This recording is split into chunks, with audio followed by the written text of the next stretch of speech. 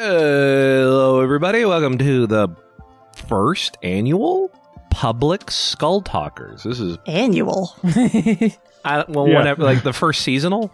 There we go. The seasonal. There it is. Man with the word. Talk to the audience. No, public Skulltalkers. We can't steal that from the Talking Simpsons boys. Welcome. This is the first public Skulltalkers at the end of our first season. My name's Casey Green. I do the voice of Doodoo. Below me, if everyone has the same outlook on our fucking Discord, we have Cohen Edenfield, the game master. Hey, it's me. I'm the game master, and I'm all the fun. I'm all your favorite characters who aren't the main characters. We got Amber Carr. Hi, I'm Amber. I do the voice of Dylan Pickleman. True. Beloved NPC. No, I'm Felicity. I do Felicity. Yeah. God damn, she got us again. And of course, Jess O'Brien, who plays Visk, the Goo Man. Howdy, howdy. I'm also the editor. I put all the sounds and musics on there. I don't make the musics, but I put the musics in there. Yeah, Seth makes the musics. They are not here at the moment, but we are to answer your end of season questions. Usually this is only for Patreons, which we do after every episode, and you should join if you're not. But since this is the end of the season, we're going to do something special and put it open for the public, which we did. Yeah. And we have a lot of questions. We sure do. I'm excited. Beautiful intro, Casey. You nailed it. Thank you. Crushed that. Well, let's just go ahead and get to it because we got a lot of questions. Does it start here, right here, with Salix? Is that what I'm looking at? That one's from the previous episode, actually. But it's fine. We can answer it anyway. Yeah. All right.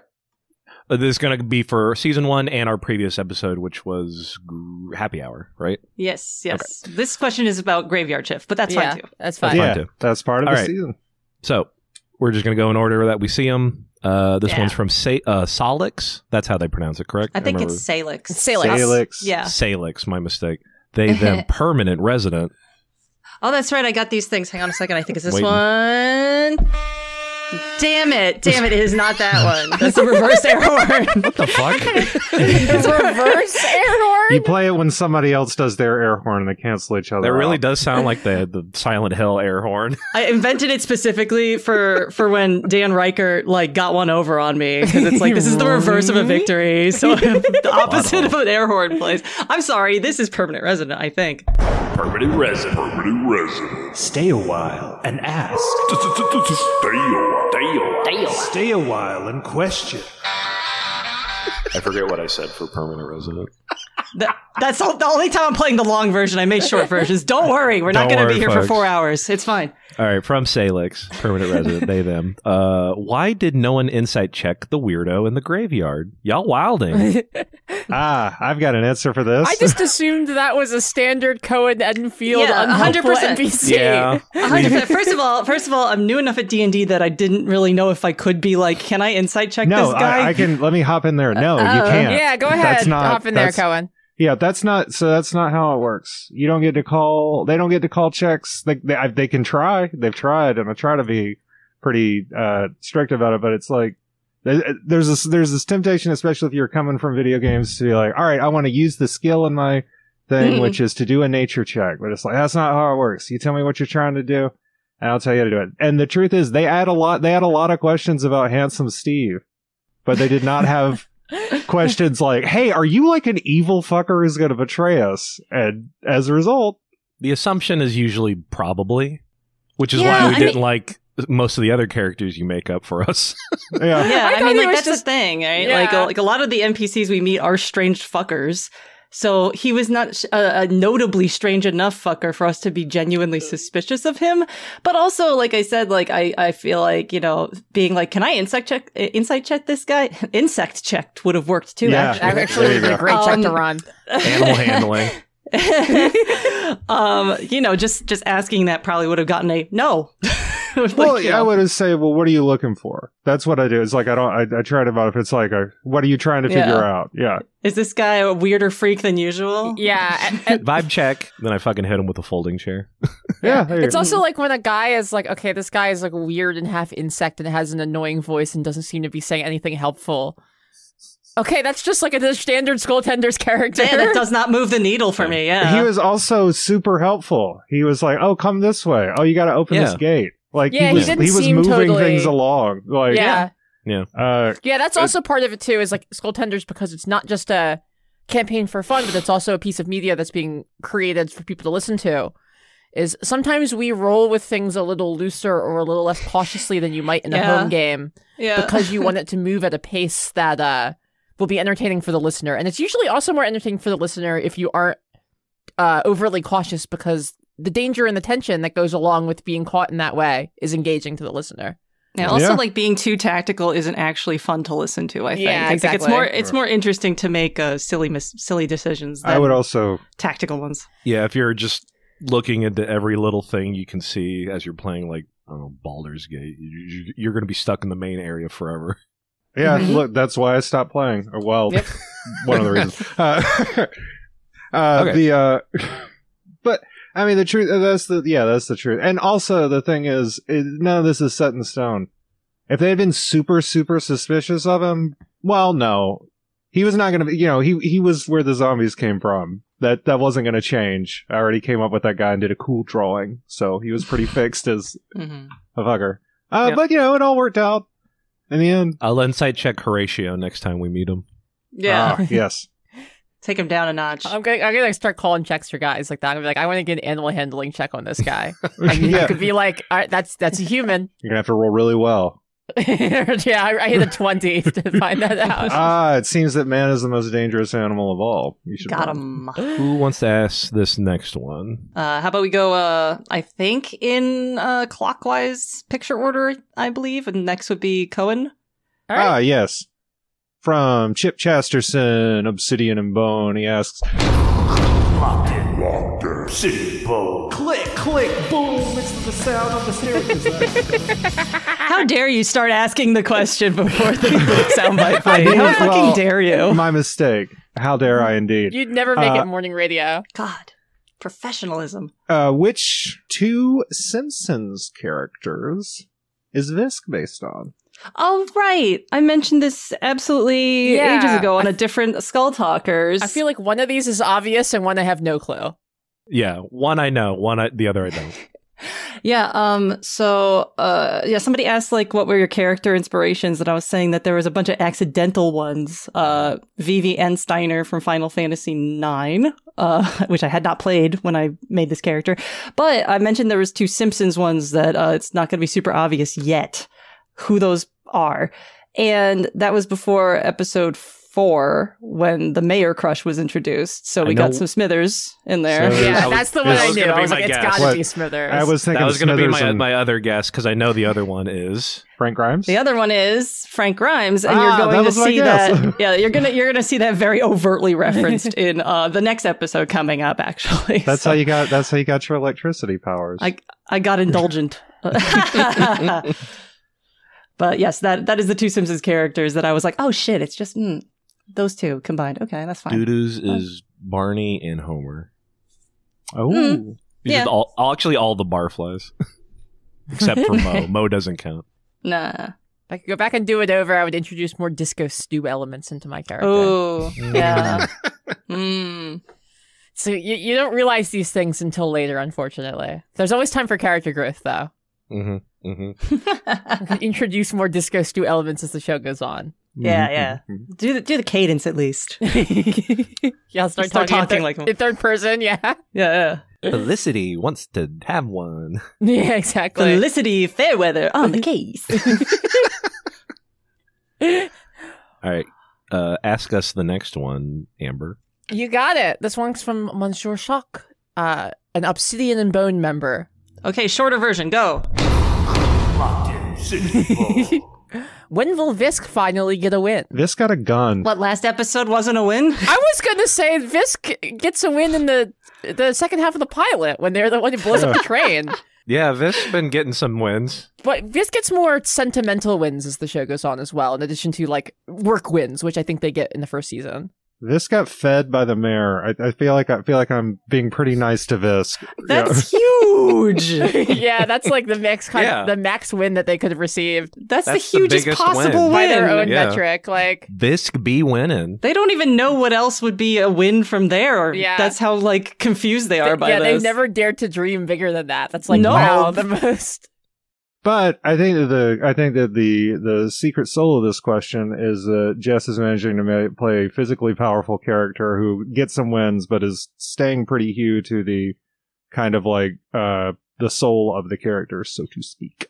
So good job to Vess. Thank you. That is sweet of you. To Vess. Well, that's what's interesting about Visk as a character is Visk is like, if you write it out on paper, Visk is like an incredibly martially intimidating character. And like unlikable, I would think, if you just like write it down on paper, you know? Sure. But the things that you would think that would make them unlikable to like a character in universe makes them very likable to a listener. Yeah, that's just how that always works. Because the motive comes like, or like and the reasoning comes in, you know, as opposed to like just like the interactions. Mm-hmm. I'm lucky it shook out that way. Because like for so many episodes, I was like, oh man, this guy sucks. Nah. Yeah, well, we said early on, you'd be like, is this working? Or yes, you just keep doing, stay the course. Crazy, but I'm being neurotic. Folks love a dude that sucks. Yeah, it's true. For a recent example, history, Chilchuck from the Delicious in Dungeon anime. Oh, I gotta start watching that. People don't like Chilchuck? No, they do. They do, okay. but he kind of sucks, and therefore they're like drawing him in like those jokes where it's like here's Chilchuck stuck in a glue trap. You just don't think he sucks because he's a put upon professional. Yeah, he is.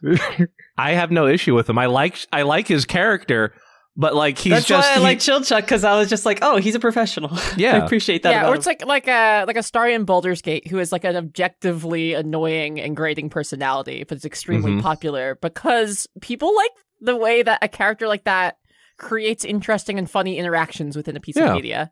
It's provocative. Yeah, like Asterion is funny, but like I like kind of bounced off his personality. Oh really yeah, it was really annoying. Yeah, he's provocative, and that is why for something like this to work, somebody needs to be goading.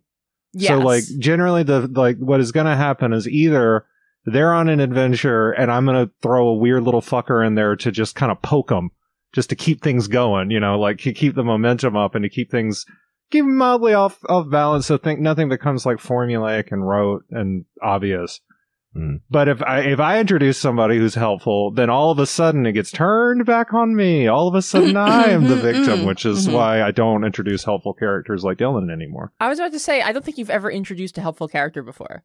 What about Thomas? You have a weirder definition of help. Yeah, you really do. Oh, and how you help with the that most helpful character really... I can think of is Hazel, and we all like Hazel. Yeah, we all love Hazel. He's helpful as hell. Hazel did very little. He felt more helpful, even though he wasn't helpful. Yeah, there's future characters I won't name yet who are also quite helpful, and I would think that we all like them. Yeah. And there's future characters that I think were not helpful, but we like them because they had an air of wanting to be helpful. Being team players, even though they couldn't provide anything useful. Yeah, that's true. That too. It's more of a vibe thing than anything else, I think. I don't know. Anyway, next question, I suppose. Visk, you'll get a win eventually. One day. One glorious day. Visk will win. But next question is from Wizard86, Obsidian and Bone. That's Wizard96. Wizard96. God, how the time flies. Oh. Wizard97 on our Discord, actually. With gave him a bump. When adjusted for inflation, it's all the way up to Wizard97 now. Gotta keep that in mind. Hello, Skull Tenders. My main goal of this message is primarily to get Voidburger to play the Obsidian and Bone theme again. There you go. But how did you do that? What the fuck? But as a secondary part, I would love to know more about the process between Cohen and the cast when it comes to creating the characters. The reveal that Goomans are violent demons pacified by paperwork and silver is a large surprise to the audience, but how much of this was discussed by Jess and Cohen? Yeah, that was a large surprise for me. I had to beg for a spoiler for that one. Well, I'll tell you what it was. Visk threatened Hazel with a gun. Yep. And at that point I was like, wow, that's nuts. Where is that coming from? And it was such a defining character moment that it caused me to rethink Goomans. And I was like, that is wild. Wait, what? And then I really started, because like originally, I'm a little bit more backstory for bringing in on this, just like a little, like originally, like the idea was like, I think that I pitched to you, Jess, was like that they were like more of like just like a caretaker thing, that they were just like around and like maintaining Yeah. the afterlife. Custodians. Yeah, exactly. And that was cool for a minute, and then it was like, well, what would really put some sizzle on this steak is actually if they were bad. What if they were bad? What if they, not bad. You did have to remind me that demon has a negative connotation, because I'm so anime pilled that I was like, yeah, they're demons. Demons, which are sick and cool. Yeah. Jesus. Demons kick ass. And you like literally sent me the dictionary definition like screenshot for demon. Yes. I was like, You were over here. You told were me over this. here insisting that demon is a neutral term, and I'm just like, what fucking planet are you from? Cohen told me that afterward. Like, Jess sent me the definition of demon. I was like, well, Jess is right. That's why I'm saying it like I am in character. That's what I'm implying. This is the most homeschooled you have ever sounded to me. I went to Catholic school for 13 fucking years, and you're over here smugly telling me I just think that demons are neutral, and I'm like, what the fuck are you saying? in the original Japanese, it actually just means like outsider, foreigner. That's wonderful. I don't know that. The Japanese you can definitely pronounce really well. The original Japanese that we all speak. the unxenophobic culture of Japan thinks outsiders are demons. That's fun. Yeah. That's interesting. Well, the truth is, this is factoring into the fact that Skulltenders is extremely anime inspired. Like, Yes. It was either going to be like anime or it was going to be like a Dickens novel. Because those are the two who do serialized literature, the storytelling the best. Oh, yeah, I remember you were like, yeah, Dickens is up there with anime. It's like... He is, when it comes to that, but Dickens doesn't have as much fights. And I knew we were going to have a lot of fights. So anime it is. Also, that's just me. That's just me. But, but yeah, I had to, I think because of the Hazel situation, which kind of like, had amongst the cast like more of a recoil reaction than I thought it would. I just thought like, oh, this person who has had zero agency or power in their entire lives gets a gun. What do you think's going to happen? Like, that's what I wanted to find out. I was delighted with the result. I was like, dark. Let's find out. And also, like, I've got this like fucking +5 intimidation sitting here on this sheet, glaring me in the face, being like, "You should lean into this." I'm just like, maybe I should lean into this. This tells all the other goo men don't come into work tomorrow. God, shit. But like I was surprised at how heavily that was balked at and confused. Like, for those of you on the $25 tier, you can check out the deleted scenes of that scene, because we actually yeah, you really had to fight for that scene. we redid that one like 3 times because Cohen was just like, "What the fuck is happening?" You were playing it in a way where I was like, you were going to lose the audience with like, I get what you're trying to do, but this is a heel turn. This is the most beloved character on the show. Like, I could tell already. I was like, people are really gonna like Hazel, I think. No trust for me. Tell you what, I really like Hazel, and I was like, that's really what it is. Yeah, It was specifically that you had like maneuvered to be alone. It was like a premeditation. That was like, I was like, this is frightening. But I had 3 weeks to think about how to pull this off.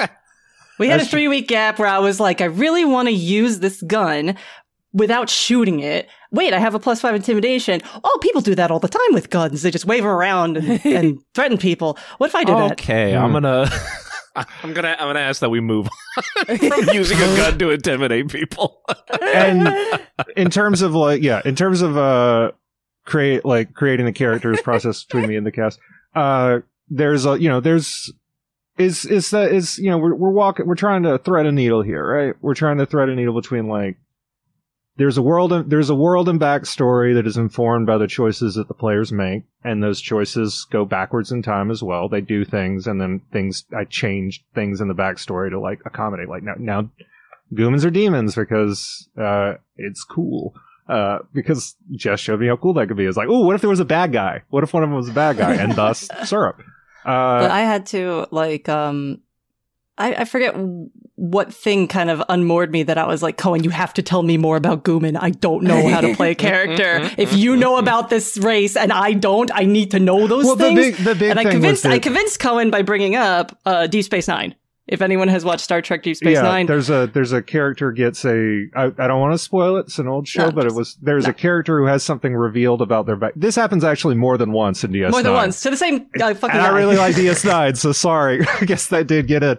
But similarly, I kind of a similar thing happened with Felicity that happened with Visk, where there was this version, there was this vision of the character that was like, oh, they've got all this stuff, and they've got all this like know-how and smarts and all that, and then it immediately was like, God, that really is gonna. I'm like, Felicity was maybe not gonna have no memories initially of her past life, and she knew more stuff originally, but then it kind of like, without giving away too much, I think the idea of reinvention is very interesting. Yeah, it made for a better show in the long run to actually strip some of that stuff away. And Dudu is a perfect soul. Yeah, Dudu is like, yeah, pretty much. No notes. I have some like big, broad, long distance ideas for stuff that could happen with Dudu that I will probably talk to Casey about at some point. But it's also like, I think we got enough plates spinning at the moment. It's kind of like cool to have a guy who's just vibing. I really like, this doesn't spoil anything like super important, but it's something we discussed later in like a piece of Patreon media where Casey described, we were like talking about how the characters evolved. And Casey was like, so I originally conceived Dudu as like a hero for the common man, but really is more like a friendly dog.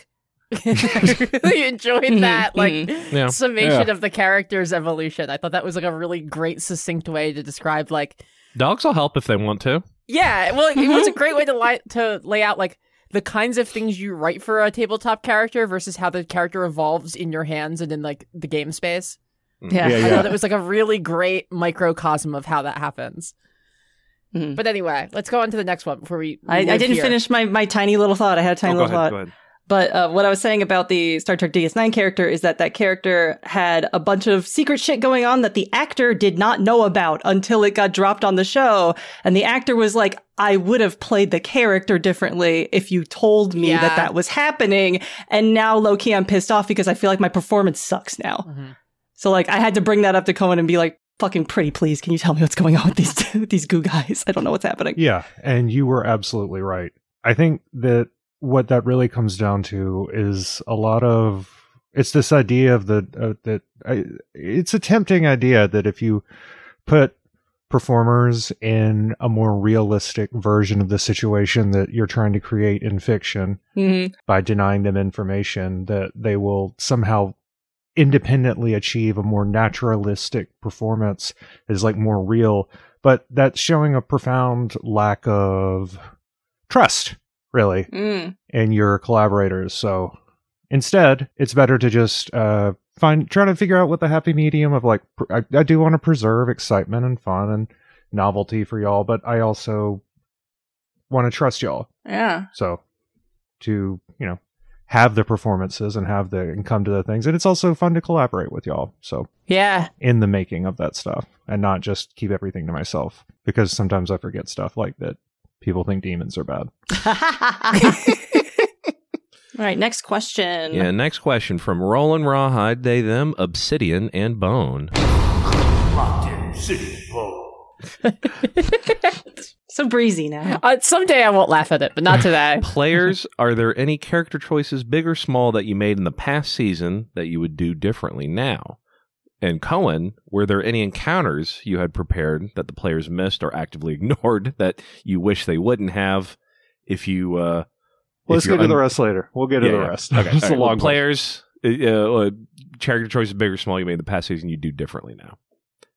Personally, I can't think of any. Not really, honestly. Because it's like, I've talked about this in previous Skulltalkers if you're a patron, but like, I feel like part of doing tabletop is finding the character in the process of playing them. And so a lot of times it's kind of just like, if the chips fall, the chips fall. And like, that's kind of how I figure out my character more than being like, oh, I wish I did this. But also like, we are a pre-recorded show. So like, I've picked up little things here and there. Mm-hmm.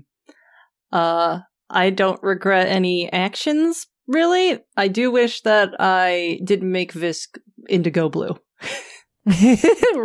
What color would you have made Fez? Why not? Either, yeah, I only went with blue because when I saw plasmoids, I was like, oh, they're blue, and I didn't double think that. I don't know why. I was just like, oh, they just are.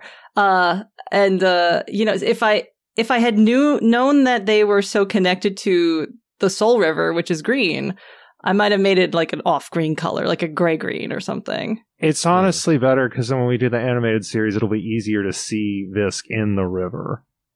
I guess so. That's true. Yeah, exactly. When they do the live action Netflix adaptation of the animated series, it'll be much easier to see the CGI. Mm-hmm. Can there be FMV sequences in this, like real actors? Yes. Like green screen. For the mayor. Okay. He'll be stop motion. Only for the most difficult. I was thinking the mayor's like stop motion and everybody else is animated. Yeah. Mm. That sounds good. It's like claymation. Duda wouldn't do anything differently. But Cullen, were there any encounters you had prepared that we missed or actively ignored that you wish they wouldn't have? Let me see. Encounters. I did think about this one. Let me see. If it's encounters, is that we're talking specifically about combat? Probably. I don't know. It doesn't really specify. Encounters seems like it's like random encounters. I gotta assume. I think it's just really just any kind of combat or engagement with an NPC that we missed. Not to give away a next episode, but there was an NPC you had made that we all just said no to, and then it ended up being. You will know exactly who Casey is talking about. I think it's in 2 episodes, but yeah, and then it ended up being very. It didn't end up being very helpful. So that happened, but we did eventually come back to you. So I think either helpful NPC or like a combat encounter. All right. Well, so this is interesting. So there are definitely some episodes where it's like that was not really an option to avoid because say your midnight special, your pilot is like what it's like. Yeah, they're on a train. It's like y'all are gonna see the stuff on the train. You're gonna progress forward. Same with Edge of Dawn. Where it really gets fun, got fun, those Heads Will Roll or High Noon, where it's like there's a lot of different stuff. Like there's a lot of part 2 of High Noon in particular. All of the NPCs that y'all had seen walking around were people. Like there were people where I was like, I'm gonna keep mentioning these in case this is who you decide to go make to recruit or something. Where there's a couple of references to the you find the body of the bullman cowboy in the morgue, but then there's like a couple of other bullmen walking around. One of them has they have black armbands on to show that they're in mourning, and it's like that's somebody you could have talked to, could have roped them in. I think I even had names for them. I'm gonna look that up real quick. It's like the only other Catalan so far is there too. It's like one of the people wandering around. The school marm. Yeah, she seemed busy though. Oh man. Did she perish with the pickles? I forget if she was one of the people that died in the the name.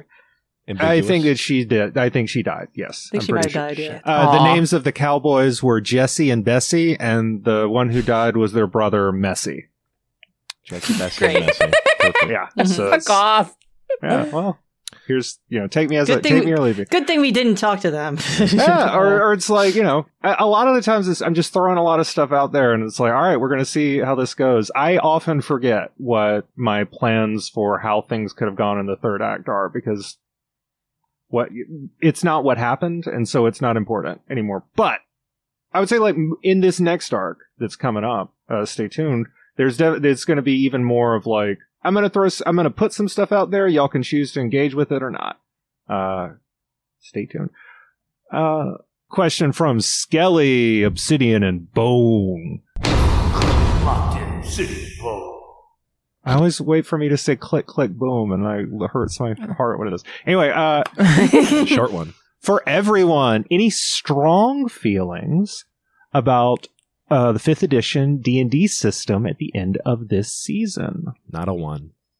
Yeah, I honestly quite like it. I know that there's a lot of people on the internet who do not like it because it's very combat oriented and it's very complicated. But when you're doing a procedural that's essentially a bounty hunting procedural, that's what Skulltalkers sort of is. Yeah. At its heart.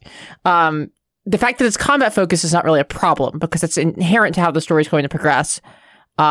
And I kind of like a little crunch personally to my systems. I was taught originally on Powered by the Apocalypse systems, which are very much more simpler and more improv centric. And I found myself in a situation where it was like, okay, 2 or 3 sessions in, I have like solved the optimal way to play this character. Like the mechanics drastically incentivize me doing this thing. And that, you know, if you're somebody who's only there for role play and the mechanics are just there to support that, that's probably not a problem for you. For like me, I really like that D&D is a little bit more constrained in a way that makes it so that it's not just like I'm a problem that I solve quickly. It's like, okay, there's a lot of things and I now understand very deeply what they can do and how I could interact with them in a way I didn't at the beginning of the season. But I did like, I don't feel like I've beat it. And I also think that like when I accomplish something in the game, the fact that it was constrained by the constraints of the system makes it feel a little bit more valuable to me. If you can do anything, nothing really matters. Yeah. I do like to have like some constraints on what you can do, but I think a reason that, you know, the system appeals to all of us is that we are all like video game pilled. And I think like that kind of just like works well with how our brains are set up in general. Yeah, I like mechanics because that's my background. Yeah, and like I'm not a big like strategy brained person or anything like that. Like I've played like Civ and stuff like that, but it's just like I don't try to like metagame and like do the most like efficient possible move I could have done or anything like that. And I would understand why people who are not focused or minded in that way would find this system a lot more restraining than if it was some other system. But I think the only complaint I've had for reals with this system is during the level ups, I'm just really confused about like what numbers go up? Fucking why? Okay. Level 3 spells are not things you get at level 3, whatever. No, because there's 20 levels. Yeah, There's I don't 20 know. Great. Well, that's why I'm here. That's why I'm exactly. your helpful DM. And that's the only complaint I have is that it's not intuitive to like you need a proctor to level up. Yeah, I have to say like I definitely felt the same way until I like got and read the player's handbook front to back. Right, yeah. It is a system that works well once you know it. Right. Yeah, yes. And that's absolutely. the thing. And it's like I've heard that kind of thing and rolled my eyes at it about other things, but ultimately it's like this is not it's D&D is combat oriented, and that's why you guys don't fight groups of. It's combat oriented, but I don't necessarily think that a lot of combat is conducive to a fun show. Yeah, like, you're very good with knowing that and like applying it because, like, yeah, if we wanted to, the combat could go for ages, but and it will. you see clever things happening, and you give us like an out. Well. Very easily. If we're like not feeling the combat, we're trying to do something clever to get out of it or something like that, you will notice we're doing that and like allow it to happen. So it's really like up to the DM how combat oriented this actually does end up being. Yeah, that's what I like to do. Oh yeah.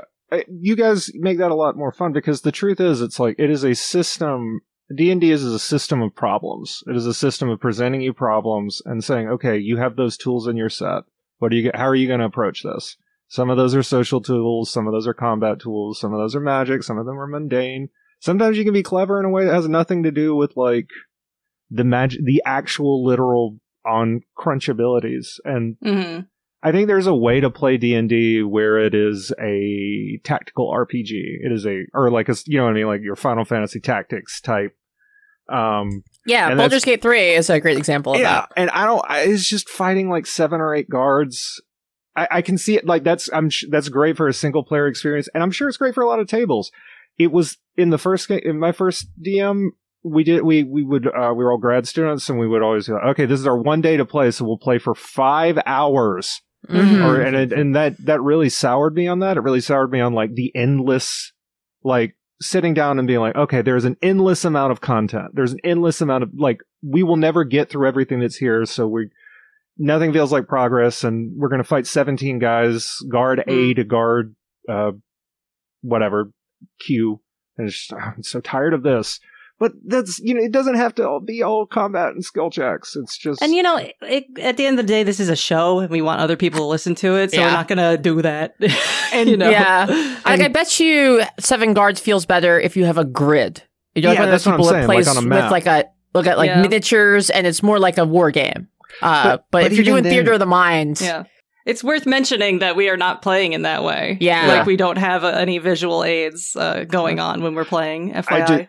no, we get our visual aids afterward when Casey Yes. posts his doodles. And fun detail, I do not post, like, the maps that I post on Maps and Mandibles and stuff, the players do not see those, because if I show them those, I will rely on the maps, and then I will not, if I can know that my little map, that they can just look at the map and see where they're on the map and see how things are relative to each other, I can't be certain that I'm conveying that to the audience. So that is another reason we don't do that. Also, it would be more work for me. Yeah. It's also limiting because, like, what if someone does something cool, but technically you need 60 feet to do that? Oh, too bad we can't do the cool thing now. Like, I'm pretty good about distances. That is something yeah. I keep. I on the map, I actually do track your relative positions to each other, but I'll fudge it for fun or Yeah. For generally. story Yeah. reasons, yeah. For But it's flow. like, oh, they're this way away. Okay, that's too far. A lot of it just comes down to I know how far away things are relatively. Yeah. But it's not as granular. Let's move on to that next question. Amber, All right. you. Okay. An edgelord, an Obsidian Bone member, he asks. Locked in city. That's right. If the main cast and recurring characters were magic cards, what colors would they be? Bonus points for what their rules will be. Skip. I'm not going to Casey. get question. Skip. Just skip it. What? No, Skip. no. Two we're gonna- votes. Skip. Two we're gonna- votes. Go. What do two we votes do? go. Ah. Tiebreaker. Who's the Where's DM? Seth? Where's Seth? Let's say, we'll ask the DM. I'll tell you what. We'll limit it to the main. We'll limit it to the main Damn, cast. there is a power imbalance. in We'll play. do the main cast colors Well, because main we're cast probably quick. gonna jawbone this later. Yeah, main cast Yeah. real quick though, just for the answer. Amber, you take it. You asked, you take it. Yeah, know you this. got it. Main cast, Felicity is black-white. Visk is white-blue. Doo-doo is red-green. The mayor is a card like Kenrith that is black but has an activated ability of every other color. Yeah, Damn. except Next for question. except for green. Except for green. Oh, okay, that's fair. Yeah. All right. Next one. Jess, it's you. I lost my place immediately. Paul, who's new in town, and we don't have a soundbite yet for new in town We because do. It's like new in town. Stay a while and ask. no, that's permanent resident, isn't it? Is it? Yeah, it's permanent resident. All right. Well, then I'll draw New in something. town doesn't get the Skulltalkers. Yeah, they don't get Skulltalkers, so they don't have one of those. I will Yeah, drop Yeah. one right now off the dome so that we have That's one fine. for this. yeah. You're new in town. You just died. Ask away. Ask away. Okay. Thank you. That's all I got. So, we saw drunk Visk. What are Dudu and Felicity like when drunk? Dude's always drunk. I was going to say, Doo-Doo and Felicity are probably much heavier drinkers traditionally than Visk is. So probably like Oh, of course, yeah. similar to what you're getting, but Felicity is more approachable, and Doo-Doo is actually probably exactly the same. I feel like Dudu is buzzed by like 1:30 hmm in the afternoon. You know what I mean? Like it's like, well, You saw Dudu sober. Well, that was the last episode we just recorded. Doo-Doo gets so like it doesn't- essence of 1.5 beers as like a passive at all times. Yeah. yeah. yeah. I got a good buzz going all the time. I mean, Dudu does. Yeah, like I think if anything, the question would be like, what does Doo-Doo like when he's sober? And I guess you could probably say graveyard shift. Yeah. Yeah, maybe. A little Yeah. angry. A little tired. A little cranky. Planchette is indistinguishable. Planchette is like one of that kind of wine mom where it's like you cannot predict. And she could be cold sober. She could be blowing a 3.0. Could you imagine drinking with Planchette? What a great person to drink with. Mm-hmm. Oh my god. It's just drinking with my mom. Yeah, it's She's fun to drink with. Could you imagine drinking with Jess's mom? What a Yeah. great person to drink. Yeah. She's fun. I've had a drink with Jess's mom before. She's fun. I have. You have? Sorry. No. Yeah. I was like, what? You can't do this. She's credulous. It'd be a fun thing to stop and just be like, next question. Anyway. I was thinking like she would love you though. Oh. Anyway, next question. I'll get this one. Kaleidoscope's 12. They, them, obsidian and bone. Locked in city. Whoa. Okay. Jess. Hey, Jess, loving the audio mix. I keep catching fun new audio gags each time I listen. What has been your favorite joke you've worked into sound mixing of season 1? I want answers from everyone, but start with Jess. Okay. It's the squeepoo, man. It's the motherfucking squeepoo. Squeepoo is like my favorite sound effect of all time. When I hear it in a show, I do the Leonardo DiCaprio pointing gif every fucking time. They cannot hide it from me. They can slow it down. They can speed it up. They can put it way in the background. I noticed this motherfucker, and it's fucking Squeepoo. And I was like, I'm going to try really hard to put Squeepoo in like every episode. And I think I might have gotten away with it so far. This is a good show for that, honestly. Yeah. There's a lot of things, a lot of greats opening. Yeah, it's the sound of the great opening under Visk in the green room, and a couple other things here and there that are metallic or hingy. Yeah, it's Squeepoo. Yeah. Huh. There's also a fun sound that I initially was determined to put it in every episode, but then I realized, like, no, that's too hard. And it's just a sound effect called Capri Sun being cast down. And for some reason, there's like 5 of them. I have this screenshot of just being like working really hard on the first edit for the first episode, like when we just started. And it's an image of like Jess's computer, and the folder that is open has 7 files on the screen, and it's because Free Sun being cast down 1, because Free Sun being cast down 2, all the way up to 7.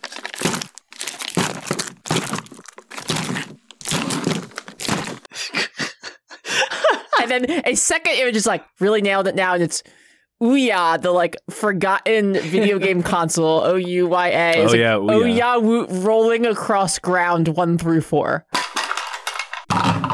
Yeah, for some reason, this guy found an Ouya and was like, I'm going to Foley myself throwing this Ouya at the fucking floor. I think I've used that once, actually, in something. That might have been in Strung Up. There's an Ouya being chucked at the floor. It's like a cube, isn't it? An Ouya? I think it's a controller of the Ouya, technically. We should be speaking in the past tense, right? This is a Yeah, rest in peace. this is a fallen soldier. Yeah, that was the last one, and the guy made a pretty good Foley mix out of it. It's like an Yeah. Office Space. Finally, a use for the Ouya. I'm happy, if we're going to talk about other ones, I'm happy that the Hanna-Barbera sound effects I've downloaded years ago is finally getting some regular usage through Jess and Doodoo. Yeah, what a treasure trove. Thank you for that. Yeah, There's a goddamn it's shitload of sounds in It's there. an official like CD rip of like a 6 thing a CD that I guess Hanna-Barbera officially put out years ago, and it's still fucking solid. And I just going through it is like, I remember that one. I know that one. Oh, I know this one. It's so fucking fascinating because it's very high quality too. Yeah. It's also just really interesting to listen to those because you can hear the quality of like a 1950s microphone and how big the room was and how echoic the room was, like reverby the room was that they were doing this in. And then it's like, oh my God, but yeah, it does sound like that in Scooby-Doo. Yeah. It does sound like it's taking place in like a big soundstage. That's the classic Jetsons little boop, boop, boop, boop, boop, boop, boop, boop, boop. All the like little blinky noises and stuff like that. It's like, fuck yes, Yeah. these rule. I also like occasionally throwing in other cartoon sound effects for Doodoo. He's had a small handful of anime noises happen because of him, and also SpongeBob shoes have happened, but not with I heard that in Doodoo a later episode. I just heard like the squishing shoes of either SpongeBob or it sounded like Dee Dee from Dexter's Lab. I like, this isn't like so much a specific example as is like a technique, I suppose, but every time we get like a backing audio hard cut for a joke, makes me laugh every time. It's like a full cut of like whatever backing music is happening. And there's 2 kinds. Jess will either like do like a wow, or it'll just be like a hard full cut the reverb, cut everything. It just like cuts out. And they're both very funny in their own way to me. I really enjoy that kind of like technique. It's a really easy and fun trick that I try not to do too much because people get fed up with me. It feels, but when you use it sparingly, it feels so good. Yeah, but like sometimes there's simply just like, oh, this is a cutaway gag. Yes. I'm going to treat it like it's a fucking TV show, and we're going to like cut away to a totally different place, like. Whew, like there's actually like a camera whoosh somewhere to like, there's a recent one where like Cert was doing something in some other fucking location. It's like whoosh. I was doing Sudokus. Yeah. Doing Sudokus, yes. It's like, well, we're obviously going to cut all the way away from the river, the sounds of the forest, and it's just like back to like the hum of some fluorescent lights and all that stuff. And that shit's Good fun. shit. Yeah. Thank you, everybody. I want to say my favorite sound mixing joke has got to be when Hazel like strolls in real fast. And I say he like strides in, and I'm like, that's a little cavalier. And then you do the footsteps really quick, and then you do them slowly and more respectfully. On the revision, that was good shit. Oh, thank you for noticing. Okay. What loony... Oh, this is from Splooty, Obsidian and Bone. He asks, what Looney Tunes... Damn it! I had the wrong one selected. Sweet. God damn it. Humbling after that last question. Yeah. I deserve that one. What Looney Tunes character would each character get in an online personality quiz? Main cast, but plus Mayor and Planchette. Now, this is not a what would yours. This is, I feel like this is a group question. We need to come to a group consensus on each character. Okay. Yeah. Visk is Marvin the Martian. I was going to say Marvin the Martian, but I was like, it's been a while since I've seen one of those. Is he neurotic enough? Is Visk neurotic enough to be Marvin the Martian? He's very driven. Yeah. He can be, but he's more driven than anything. But like, given the... If you want to go deeper from Looney Tunes into say like the Duck Dodgers show, where Marvin was more of a character, he is very neurotic because he had a hot queen to succumb to. He had a hot sounds boss. like a thing. Yeah, he had a hot boss to succumb Very to. much like this. He had a hot boss. Duck Dodgers, hot. That's got to be it. Yeah, that's got to be it. I'm just already there. Why does she has like an Egyptian vibe? That's interesting. Yeah, Queen Tyranny. Oh, that's a good joke. There you go. Yeah. I was gonna like, before hearing that perfect answer, I was like, is there some sort of like Daffy DNA in here in that like they like pratfall a lot, like sort of like they fail at things? I don't know. I mean, a little like bit. kind of like butt of a joke thing. His queen was pretty bad though. Of course. Marvin. Sorry, I just got it up on Google. I also did that. Marvin can be pretty can fuck up often too. Not in a Daffy way. Not in a late 90s Daffy way, let's say. Right. I think Marvin's pretty good for you. I would say Foghorn Leghorn is the closest for Doodoo, but Foghorn's more mean, whereas Doodoo's not. So it's like an in-between Foghorn and Taz. Tasmanian Devil. Yeah, that scams. Yeah. If Taz was stupider and cooler. So, like Taz's dad from fucking Tasmania. Yeah, I was about to say, It was literally, Bing Crosby. like, pick one of the also ran Taz's. Felicity, you definitely have a Bugs Bunny vibe. That makes sense. A Bugs Bunny like attitude with a little bit of Porky Pig in there. He's a good everyman. One of those episodes where Bugs is not like stay winning. You know what I mean? Like where he's sort of like the Gremlins Bugs or the turtle cutting off your Florida. Yeah, Bugs isn't the butt of the joke often. But there are some where he is, and that's probably closer to Felicity's vibe. Because frustration. He gets frustrated. Exactly. Yeah. There's a couple of good ones where he gets super frustrated. Like I was going to say that if you're going to say anyone's Bugs, I was going to say it was the mayor because Bugs has like an uncanny command of a situation. I was going to say because he's like a trickster god. So, yeah, and so yeah, I was of course. actually going to say the Roadrunner for the mayor. Oh, well, sure. But maybe, well, just like... Does that mean Wile E. Coyote is Visk? I don't know. Oh. You could be a good Wile E. Coyote. He's always trying, and he's always failing. Mm-hmm. Just because it's like, the Roadrunner is like the only... I don't know. Roadrunner... Who's that mean... Who's the chicken hawk is definitely Planchette. Oh. Yes. I think that character is just called the Chicken Hawk. Yeah. He's trying to eat Foghorn Leghorn, yeah. Yeah, it's a good joke. I think that's his name. I can see Bugs Bunny as the mayor, but when he's winning, like normal Bugs Bunny. Yeah. Felicity, you go between normal and frustrated Bugs with a little bit of like Daffy's late 90s Daffy fucking confidence. Yeah, I've seen a picture not long ago of Sylvester the cat where he's smoking like 5 cigarettes simultaneously and he's drinking a shaking cup of coffee and it's like after he's failed. Yeah. And I posted that was Felicity. That's a pretty good Felicity too. And that's a specific Sylvester when he's with Porky and he's always the aggrieved party in like the cartoon. Yes. Like he's not really after Tweety, but when he's like, with Porky and he's always like the one who sees the ghosts in the house or whatever. Next question. That is Amber. I think it's you. All right. Question is from Tuxedo Ted, new in town. Stay a while. I was hoping you would just do it. Come on down. It's new in town. New in town. To Visk, who do you think dresses better, Dudu or Felicity? Felicity has quite the sense of style, but you can't discount Dudu's choices when it comes to practicality and comfort. Also, do you plan on expanding your own wardrobe now that you have a little more personal agency? Love the show and thank you all for everything. Shout out for addressing this to Visk. Yeah, I was going to say This is a character. It's a fascinating way to ask this. what an interesting way to. Dear Santa. No, it's cute. I like it. I don't think Visk pays any fucking attention to anyone's attire that they're not already attracted to. But I think Dudu's, like, they appreciate Dudu's more because it does seem like more functional, perhaps. Yeah. Visk is not like aesthetically minded. I don't think. No, but they like, don't they're definitely really, practically minded. Yeah. This is an interesting question. It's something we get into a little later, and we kind of got into the weapons, and it may stay tuned. But it is a question of like there is kind of a cartoon character type situation of like, well, these are your clothes. This is what you get. I don't want to describe it every time. But I like to establish that earlier. That was like Felicity always ends up in the same clothes in the land of the living, no matter what she's wearing otherwise.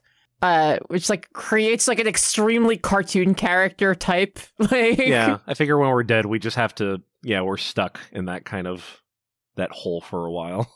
yeah, Unless we want to put on something funny. A lot of it's like the Matrix. It's residual self-image, Right. or whatever. Exactly. Mm-hmm. I don't know if this will expand their wardrobe. I have not thought of it, actually. So. Literally, in the next episode, you put on a fun outfit. No, I mean like in a personal style, off hours, right, non-work environment. Try sort a bow of tie. way. I think it would be fun if this started to pick up a Dudu sense of aesthetic and had like a huge pair of basketball shorts. I had like a slight idea in my head of like like similar to how like if you're living with a roommate, you might like your laundry gets mixed up and stuff like that, and so we'll just see Visk in like a way too oversized like sports jersey at some point. That's perfect because Dudu should start wearing like that kind of like airbrushed cartoon gangster shirt, like with SpongeBob holding money and going. Yeah. Oh, I was Taz. just thinking about any of the Looney Tunes. that for the show. Yeah, that'd be a good one. Just show up in that one day being like, my laundry is not done. Mine is, and he's just like he's fucking cool. Yeah. Dude is in the most nicest outfit he's got somehow. It's one of the tuxes from Dumb and Dumber. I love the idea of Visk in the huge basketball shorts because it's like, what are you covering up? You don't wear pants normally. Yeah. We've got Donald Duck rules going on there with Visk. Mhm. Yeah, you're Porky Pigging it. That's the simple fact of it. It's like the more we call attention to what Visk is or isn't wearing, the more it's like we create the context in which that's uncomfortable. If we don't spend a lot of time thinking about it, then it's fine. Even when like Donald Duck was in a uniform for like the like propaganda films of the 40s, he still didn't have pants on. No pants. No pants. Okay, so I was up to Honey Baked Ham.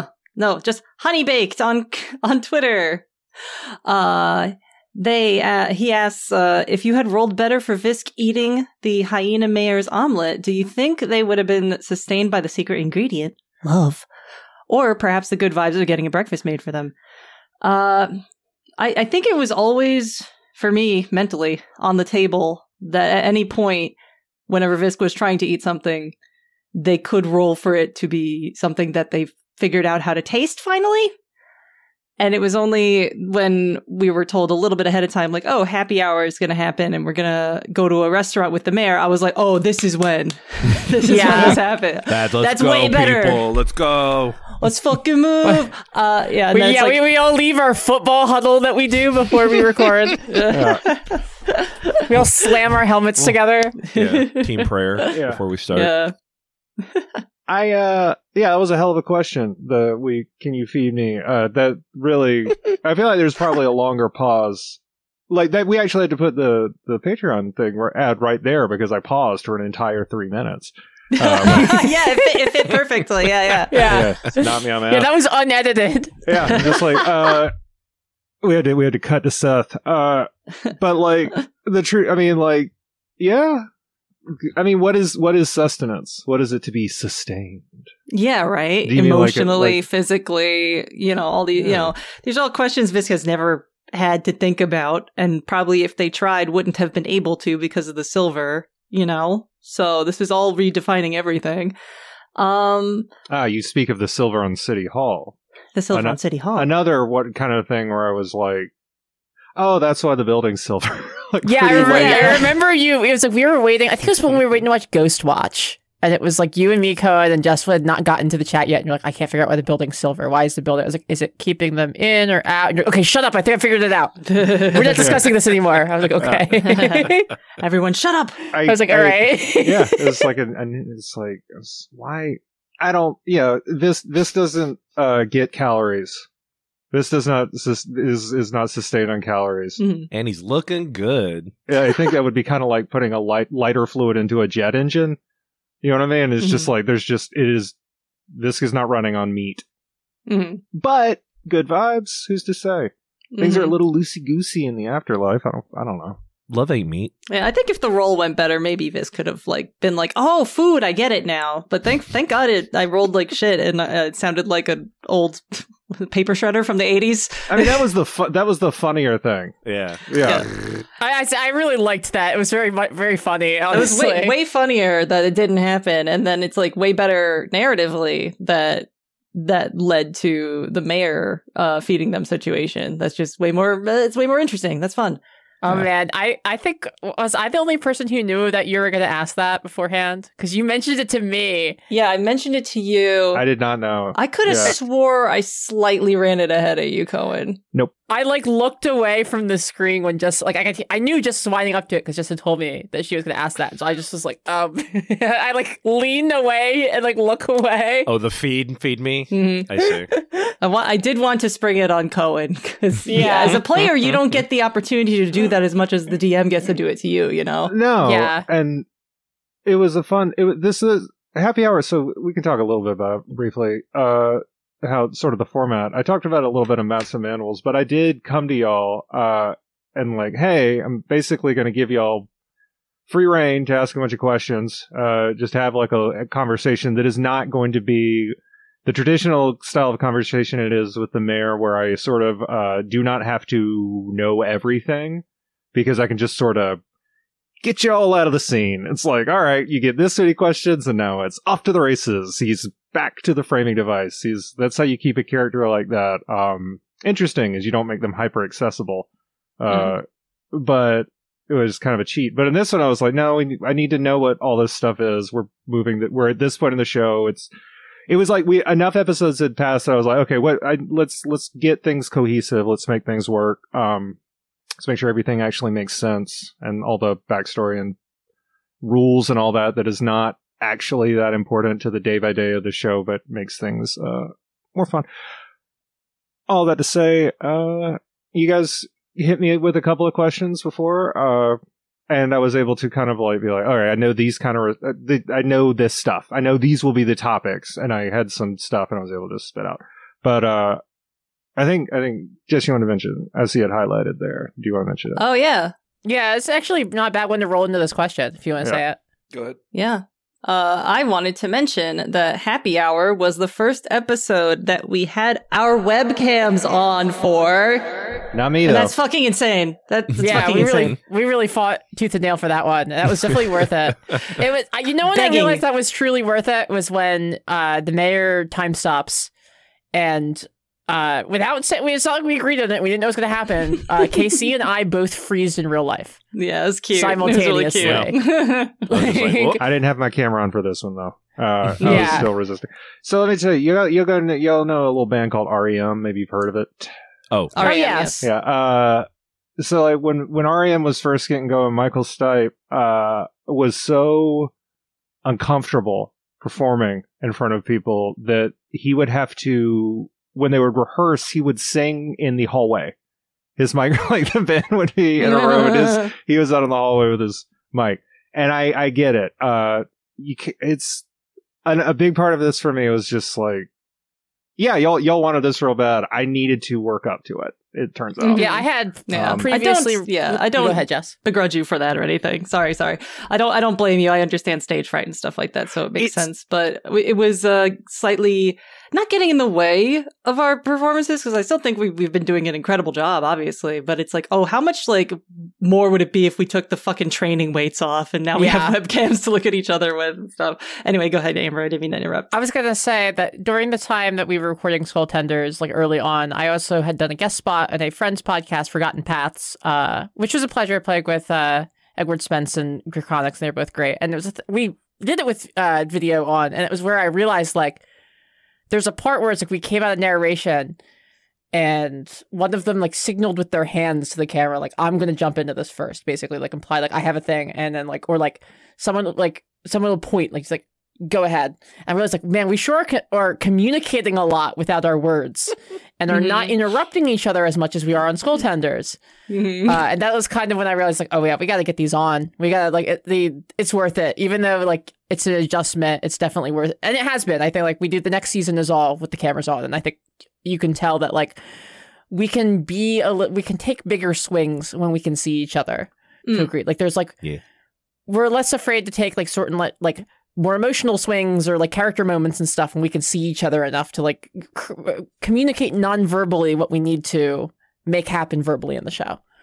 I do want to clarify, it was like, for me personally, and all that is very valid, and I accept, and I agree. Yeah, it was all that's good. I never disputed that. For me, it was a concern of this takes a lot out of me to do. Does it take like it to get into a certain headspace, and it's kind of like I kind of have to build up a head of steam to like be the DM, and facial expressions and interpreting facial expressions and modulating my own are not things that come freely for me. Those are not free actions. That is a cost.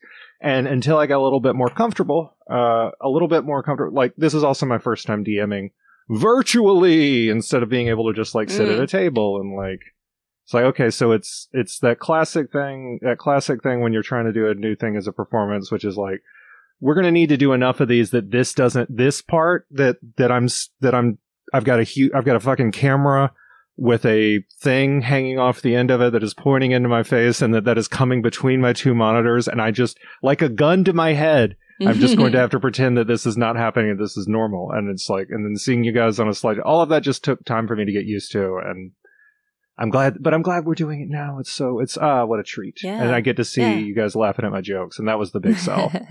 Yeah, right. Honestly, like it's incredibly edifying to physically see people laughing at the dumb shit you say. I also feel like this is good future proofing, because like, what if we want to do live shows in the future and stuff like that? Which we may. Training. Yeah, it's just good for show rapport too, to see each other's faces, and it's like, I see my friends laugh at my joke. We've all gotten +1 reputation with each other now. Exactly. Yeah.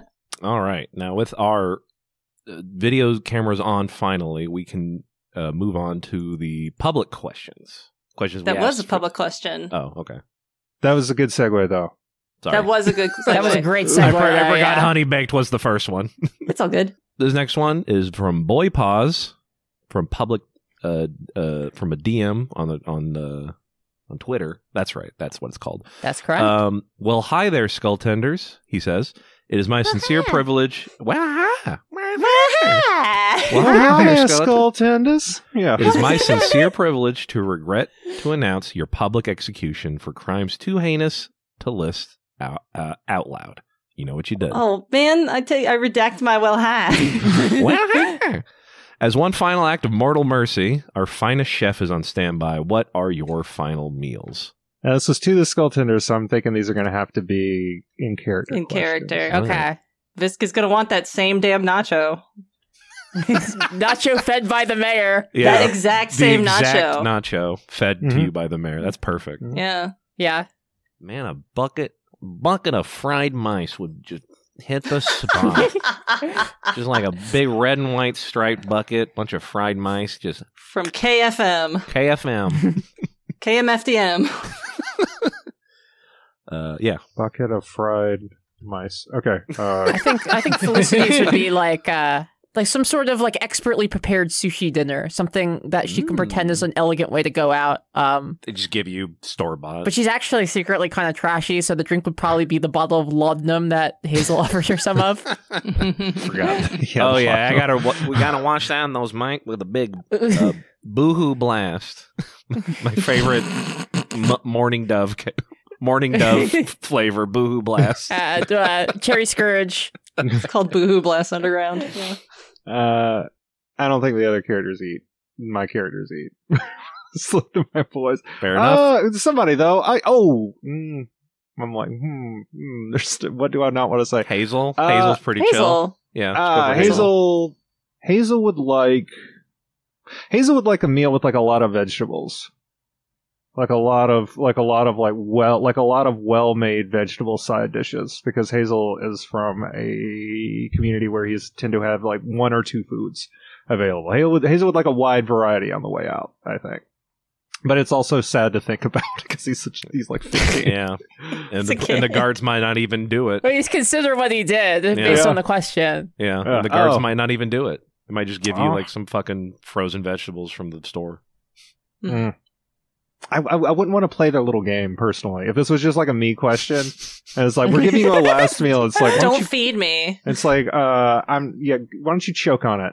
Like, I'm not giving you trivia. Nothing is gonna taste good to me. Everything is, it's like, well, that's the first bite I'll ever have.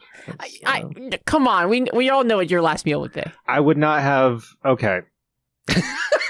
No. We know. You eat the same thing every fucking Friday. Before every Skulltenders recording. I am sustained on it. So every Friday if we're going to record Skulltenders on Sunday, I spend most of Friday evening and Saturday and like all of Saturday and most of Sunday working on it. So like on Friday night, I get myself a pizza. Maybe you might have this place in your neighborhood. It's called Domino's. It's real good.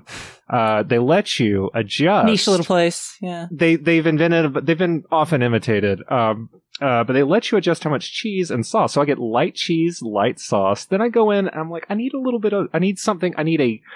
a high note of oil to counterbalance. So I get some olives. I get black olives. I'm going to go ahead and get triple of those. I'm going to get green olives. Same thing. It's also light crust. I want to hammer that home. This is also a crunchy, thin crust. Ugh. That's what You're not going to be able to hear it in the final recording because we're going to have to cut it for audio reasons, but the rest of us are all making like damage over time poison sounds as Cohen says this. I secretly call this the bastard's bruschetta. This is the fucked up thing you have described here. Oh, I'd love that. Yeah, continue, Cohen. Stick the landing on this. The last time I had Domino's, I had the worst stomach ache of my life. And I could barely go to sleep. So I don't do Domino's anymore. You should try the olives. You should do triple olives, yeah. Maybe I'll use any of the 5 other pizza places in this fucking town. So is there only 3 types of olives? Wow, they're holding out on you. There's only 2 types. Green olives and black olives. Only 2. But I do triple of both. There's red olives too. Yes. Red olives exist. Those are what are you talking? Red olives? Don't they? There's red olives, aren't there? What? Yeah, I think they like do more damage and have more health. Yeah, they staunch bleeding. Oh, those are okay. I was not familiar with Serignola olives. This sounds like Italian stuff. There you go. Everyone balking at the Italian and on this fucking call. This Italian stuff. That's what we're supposed to do at Italians. Yeah, I was saying just like hatched out of an olive. Like what are you trying to tell Jess what kind of olives there are? Don't you gaslight me about olives. I'll tell you what, they ain't got them bitches at Domino's. That's what they need to do.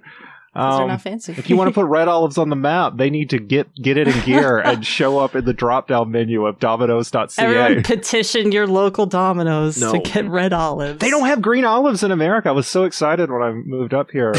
They got rid of the green olives at Domino's. I could only get triple black olives, but now I'm back. It is not cheap. Because they do charge it as a bunch of different toppings.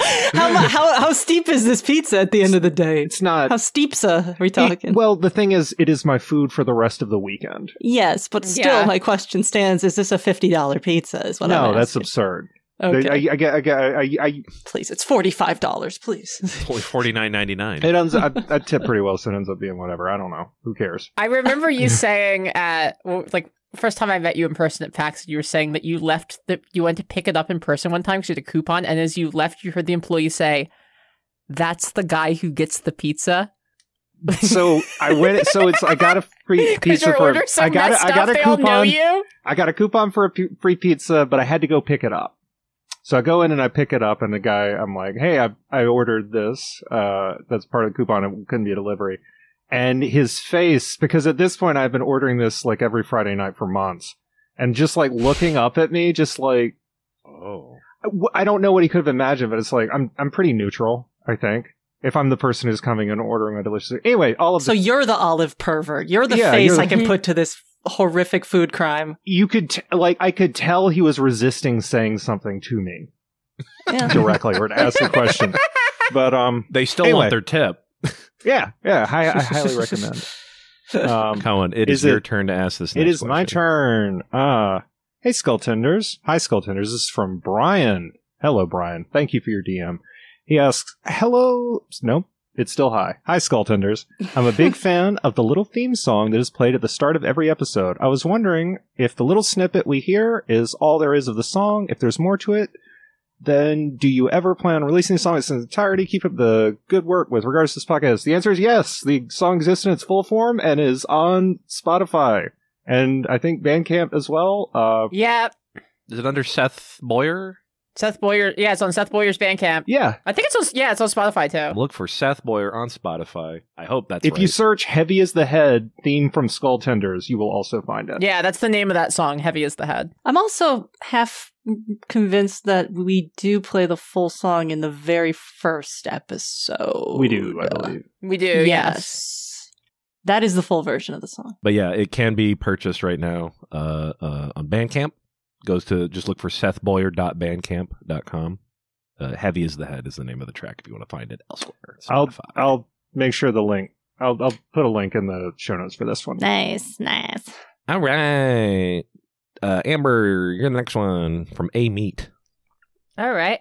A Meat sent a question via email and says, if your characters, parentheses, or you personally, whatever you prefer, won the race for stewardship of the afterlife, what would your theme be for the afterlife? Also, what weird arbitrary rule would you add to all future afterlives?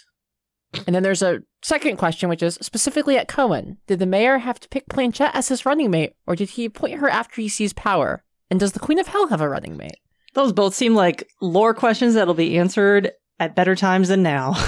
The second juicy ones? times. Yeah. The second two, the last two, I feel like those are just like spoilers for something. I will say that for the second two, that is certainly an interesting question. I will say that they have a complicated relationship. But I will kick it back to y'all. What would the theme of the afterlife be? Mm-hmm. Yeah, what would the vibe of your afterlife be? You've seen mine, which is Epcot. Mm-hmm. Have I mentioned that the mayor is just Daniel Plainview plus Walt Disney on the Epcot pitch on like the hour long? Yeah, but not in public. Oh, okay. Yeah. So the mayor is based on this is good. Instead of the answer to the question you asked for, or the question for the others, I'm going to jump ahead with an unrelated answer. Yeah, the mayor is largely based on Daniel Plainview, the character from There Will Be Blood. Our boy Daniel Day-Lewis.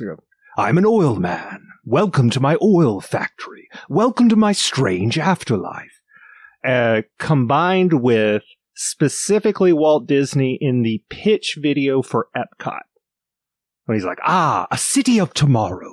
When he's like, but I can't really do a Walt voice. And also I was like, tomorrow. Yeah, this also is just going to be like, well, that's just a 1-to-1. That's not as fun.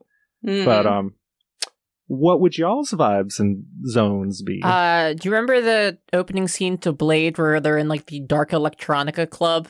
Bloodrave? Yeah. Blade. Like that. That would be the whole thing. That would be the whole shtick.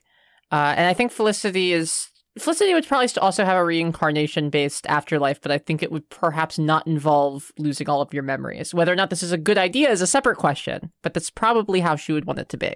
Oh, you'll end up like the Eternals. You'll get the Mad Weary. Anybody else? Eternals heads. Like I can hear crickets across the country. last gasp of me. I watch these movies. What the hell was it called in Super Mario Brothers movie 93?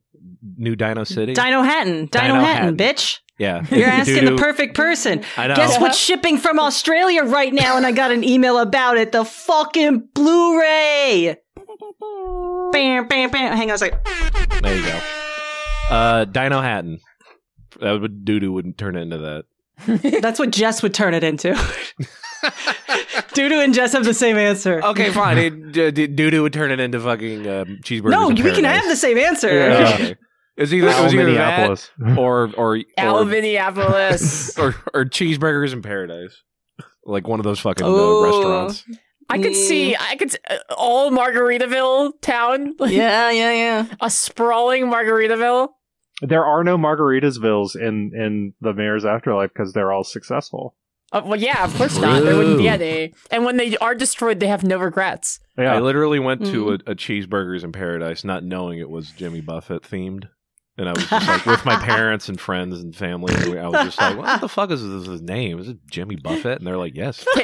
Casey's just like, Cheeseburgers in Paradise, two of my favorite things. Wait, does he have two restaurants? Does he have Margaritaville and Cheeseburger in Paradise? Yes. I went to one in Oklahoma with I was visiting my family. Okay. Yes, I have to go to this. Yeah, you traveled all the way there for it. Yeah. I don't even know anyone there. Mm-hmm. I think it's Amber, you asked that last one, so Jess. Also, I specifically did not say what Visks would be because I don't even think Visk knows. I don't know what Visks would be the Mayor's Afterlife. Yeah, I think it would be the same. No notes. Yeah, exactly. They don't have a sense of imagination right now, so I don't think they have any aspirational dreams of something like that. Yeah. You would be like, who's the guy they brought back at Disney? Who's like the guy that they got rid of and they brought him back? The guy who just buys shit? Bob Iger? Yeah, you would be like Bob Iger. You would be the Bob Iger of Disney, of the afterlife. Yeah. I'm just going to do what the last guy did. I'm going to ruin the fast pass system. What a scourge. Jess, I believe you. Oh, it's my turn. Emily K, who is a permanent resident but still used the email. Damn it, that's not it. I have it on 2 buttons. What's wrong with me? Permanent resident. Stay a while and ask. Anyway, hi, darlings. Hope you're all sauced up after a great first season. What do you think? What do you each think was the big moment for your characters this season? What made you say, "Oh shit, turning point for me in this character"? And how much did the ball cupping theme play into it? It wasn't for my character, but I'll admit when I heard the final ball cupping theme, I was like, "Wow, we sure are a real ass show, huh?" We're cooking now. I was like, "Damn, we are cooking." Yeah. I definitely think it was the dream I had where all the birds Oh yeah. were like telling me to do better. Do better. I'm glad you liked that. That was fun. I was taking a risk there. Thank you for. No, it seriously was like my character and all that stuff. I didn't really take as seriously because, like, yeah, we could die and it would be fine. And then you gave me some stakes, and I was like, okay. And then the Dylan apocalypse, the pickle apocalypse happened, and I was truly like kind of stuck. Like, I don't know what to fucking do. How do I keep this vulture alive? Yeah, I mean, I could just die and it'll be fine. But now that I have a goal, I should do something. I also, it's not like it's a quiet turning point, I guess, but for Doo-Doo, like having an aside with Fisk during High Noon where like he's clearly like scared that Fisk is changing as a person for the worst and it's just like, follow your heart or whatever. And it's like, oh, like Doo-Doo has this like little wise secret side that he doesn't like, have in the forefront. It's like, oh, that's like more complex than like I think we've seen Doo-Doo mostly be. Yeah, the one that revealed that for me for Doo-Doo was when the mayor's like, "Oh, we seem to have come to a stalemate," and Doo-Doo goes, "Well, so, and what are we? Your pawns?" Yeah, it was good. Pawns. Like, damn, that was really good. That was really quick. I was like, I'm glad I have a thing prepared to disrupt this scene. I'm glad I was waiting to do that. Haha. I think that for my own for Felicity, I guess there's 2 of them. There's one for like individual character, and I guess me as a performer, which is the second part of High Noon, because it was my first episode where it was like, I'm going to grab the reins of how this episode is going to play out, because I had the plan to fight Scarlet. I had the bomb and I had all that, and that like was really very cool. It was like my first like, I am feeling very confident as an improviser, and that's a thing that has carried throughout. That and the argument that leads into the reveal of syrup. Yeah. Which was like our first big DM is not really there heavily character interaction scene. Felt really good. And that felt really like it was like a moment where I felt very strongly like we are all really inhabiting our characters right now. Yeah. Like Graveyard Shift had two different like arguments between the three of us that was like that didn't feel like there was a timer on it, but we all let the scene like play out, and it's just like here's the end of it. And then it got interrupted by Syrup, the second one, but it's like that's the perfect place to interrupt this. Yeah. This makes sense. That sort of similar thing happened in the next one. And what is the name of it? Happy Hour. The one you guys are starting, it's at the start when you guys have like a lot of time to walk around. I literally just put like, okay, I'm just gonna describe the things they're walking past, but that is the only involvement in this scene I'm gonna have. Like, because the original was like, the mayor will be right there. I was like, no, I like that thing in Graveyard Shift where they were all roaring about it. I like when we're trusted to just like carry a scene with the three characters. That's like always really, really fun. I like it a lot. Yeah, it's quite rewarding as a performer too. Especially like for us, where it's like we are all experienced being funny long before this. Like, we're all kind of like real life clowns, but we weren't like people with heavy experience in tabletop. And it was really cool to get to the point where it's like, I feel like we all are kind of really able to live in our characters in a way I don't think that we would have had the confidence to do when we started initially. That was very cool. And Visk keeps having big moments, so don't make me choose. I'm very lucky. I'm very spoiled in this regard. Yeah, Visk is so essential to the way the world works because of like their species. Yeah, unbeknownst to me that my species would be so important to the layout of things. Like, oops, big things keep happening. Like, threatening Hazel was huge. I didn't know it would be that huge. I thought like, oh, here's a fun thing to do that I think would be a fun monkey wrench. Fucking shooting Nokia was a big like, shit, what would be the most interesting thing to do right now sort of moment. Even though I'm just like, I know it's a mistake. Like in my head, I'm just like, oh, that's a bad idea, but sure would be interesting if it happened. And like, I'm just kind of going about role playing it with that kind of idea in my mind. You didn't really have, it wasn't like there was like an obvious good thing to do there. No, yeah, but it just felt like that's clearly not. That one clearly is obviously not good. Like, there's still, like, a part of you that's still trying to, like, scramble for a nicer answer than shooting a kid. I think that sometimes stories are good or better. So, like, some of this, like, comes a little bit about, like, giving you guys more time. A lot of something you might be hearing in the early episodes is me adapting from being a video game writer to doing whatever this is. DMing and Game Master, and which is, you do not really necessarily leave space when you are doing a game for like, and here's where the player will talk to themselves and make their own fun for a while. Like, well, maybe you do, but maybe if you're better than me, you do that or worse. I'll leave that up to you. But you guys make such a strong case for it. It was like, oh right, I really got to leave space that isn't just like giving you prompts to react to, but also just like letting y'all react to each other. And that is I would say that is my big growth as the DM. Like that's my big moment is learning to shut up for a while. I'll let y'all kind of I have a fear of like not doing enough. It's something that comes from playing in like smaller private games, is where it's like, oh, I am very much the thing that is keeping things running, and like almost to the point of like being a I don't know. Soundbar. I'm rambling a little bit. But I think I know what you like. It's like when you play home games where people who are maybe like more video game people are not like doing a creative project together. There's a lot more of like, I do my attack, turn to Cohen for flavor. Yeah. As opposed to on the show where it's like everybody, as it's gone on, has handled a lot more of their the flavor way in which they operate, and kind of just look to you for result.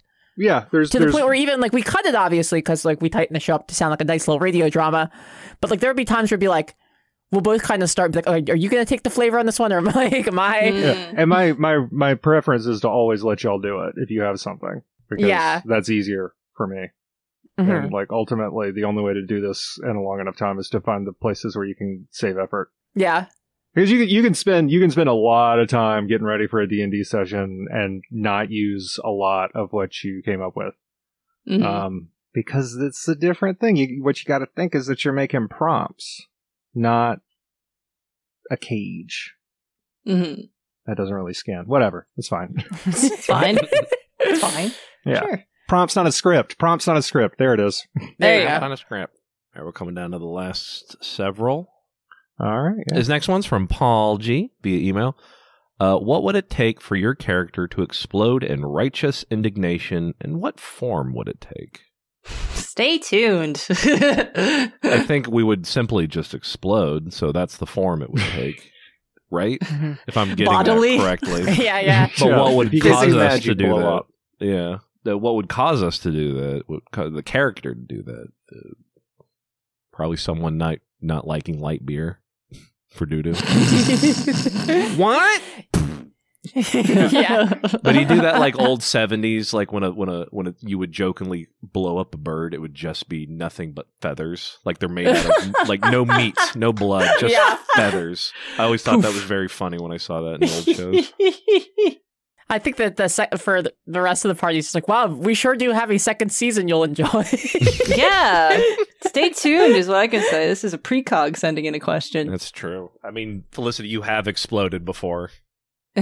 Literally, yes. Yeah, so those do, I guess. But yeah, you will see Visk explode in righteous indignation very, very soon. Yeah, you'll see Oh, how do they the mean- party handles conflict. Do they They mean... don't mean literally exploding, Casey. You see it with Felicity in Graveyard Shift. The like, if it's not such a big deal, go ahead and step over the line and show us. Is Felicity's version of that? That's a very subtle, indignant explosion. Yeah. Yeah, Visk goes way, way harder than that. she has much more reserve. Yeah, I think I read this one too. I thought of this too literally. When I said explode, I'd be like, well, we've exploded before. yeah, I thought Casey, you're misunderstanding the question. Well, then it's funny. righteous indignation, like the name of a Rude Tales NPC. Ah, yes, my name is Righteous Indignation. What will it take for you to explode with your dear friend? A bomb.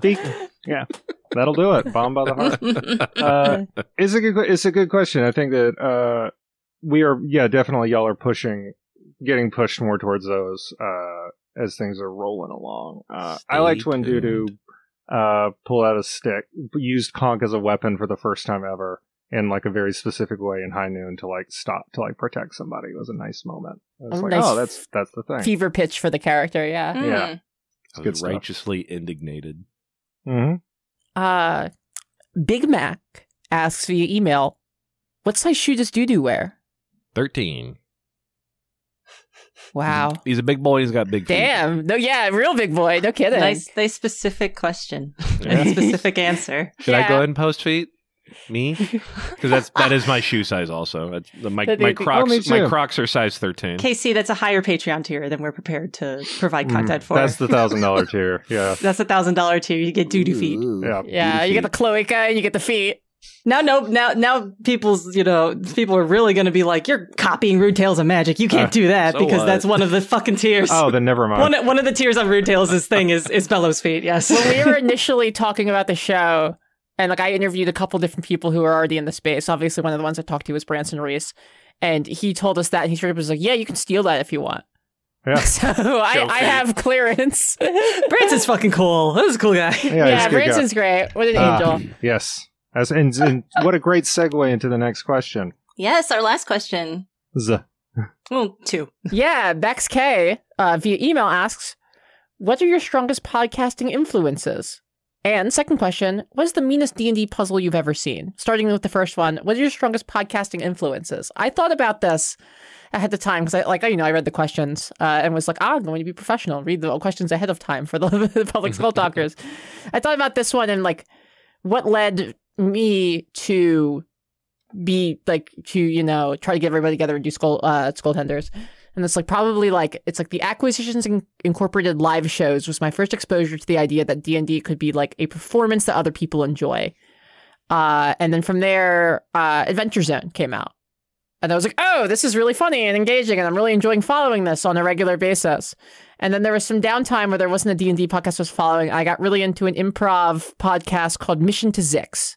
And Mission to Zix is like, the world is entirely made up. It is unlike most the previous things I consumed, which are already based in like the D&D source books and whatnot. It was an entirely new world that they were creating. And the idea of like, oh, you can create an audio show improv-based audio comedy show that has a world that I'm getting engaged with was put into my head there. And then Rude Tales of Magic came out and sort of synthesized those two concepts I already had, which was like, you can make a D&D piece of media that's really fun, and you can create a media that has its own original world, and people will engage with it and get really into it. And I think that was kind of the final push there. I was like, I think, I think we're going to make this happen. Reach out to some people, make this happen. Yeah. Huzzah. I mean, yes, definitely way, way, way back when, like when 4th edition both dropped, first dropped those Penny Arcade Acquisition Incorporated podcasts, which was just Chris Perkins, I want to say, just doing doing the original, just like running them through. Here's what 4th edition Dungeons and Dragons is. And it was like a really great introduction to like, okay. Maybe one day I will get to play this. And I think I played 4th edition like twice. Yeah. Some of those were a real treat. I still think about the one where they go to the dark magic estate and there's the guy who has fey blindness, which he claims is a condition that makes it so you can't see elves. That's pretty good. Like one of the party members is an elf. It's really good. But also, obviously, Rude Tales, huge. They're doing really good stuff. Really, I love it. Branson's so funny. Carly, Chris, Allie, Joe, and Tim, and Kodiak on the audio these days, and some other folks. Also, some great. I think Sam Grant is somebody too. If not mistaken. Just they're like the vibe that it's like this can matter without being self-important. This like things in the universe can be important without the show itself becoming self-important. And that's like an unkind thing to level at like any piece of art. It is self-importance is like, it's one of those things like pretentious, or it's like, what do you really mean when you're saying this? Yeah, Are exactly. you mad that somebody cares? But I feel like there are versions of me trying to DM this show that take some stuff a lot more stringent. And luckily that stuff I got out at private games. So with this, it's like, no, we're having fun. Who else is really good podcast? Anime Sickos, those guys are funny. We love them. They're funny.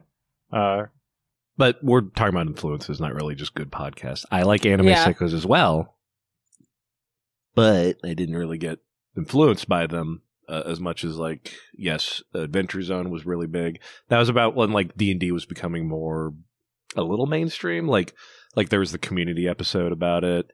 The IT Crowd did one that I was like, oh, okay, this is fun. This is interesting. That's what kind of got me interested.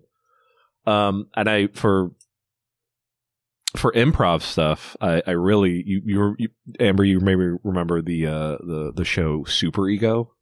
I do. Yeah, that one I really liked. Whenever I heard that, I would listen to that when I would go across country to see family. Super Ego was so funny. Adventure Zone for me too. Sorry, yeah, I should have mentioned that too. Balance Arc was like pretty foundational for like, oh wow, you can do really good stuff with music. And yeah, that was a tight little thing those boys made. Mm-hmm. I am the sole person, perhaps on Earth, in nerd circles that has not been exposed much to the McElroy's podcast emporium. But no real reason. I don't know. But I'm simply somebody who has been on more podcasts than they've listened to, which is fucked up.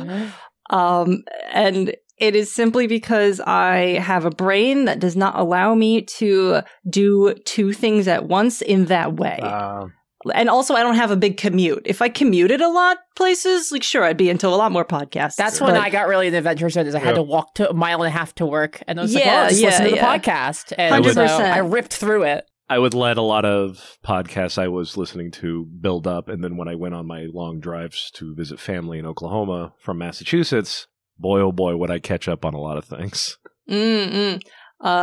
But yeah, I just don't have a lot of commutes, so I don't listen to a lot of podcasts. And that's really the only like thing I can multitask if I'm listening to a podcast is driving. I cannot do anything else. So when I say I'm a big fan of Rude Tales of Magic and of those Stars of Space, I hope you realize how insane that statement is, because I'm saying they are worth staring at a wall for. Do you just sit there like You and Cohen both do this, and it's wild to me. I can't do shit. I make a whole thing out of Rose Tales. I sit and listen to it. Yeah. I walk a lot. I can't scroll my phone. I can't draw.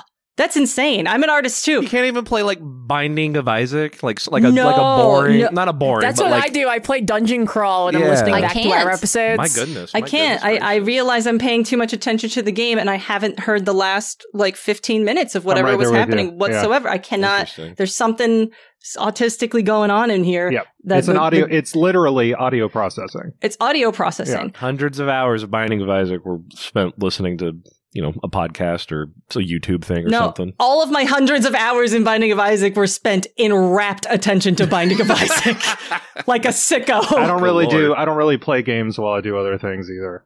I don't really. Yeah, I I just can't need really- something to do with my hands for like ADHD reasons. If I'm going to focus on something Binding of audio wise, Isaac. Any so when we roguelike. were first recording Skulltenders because I want to listen back to the episodes, especially early on, to make sure they're consistent.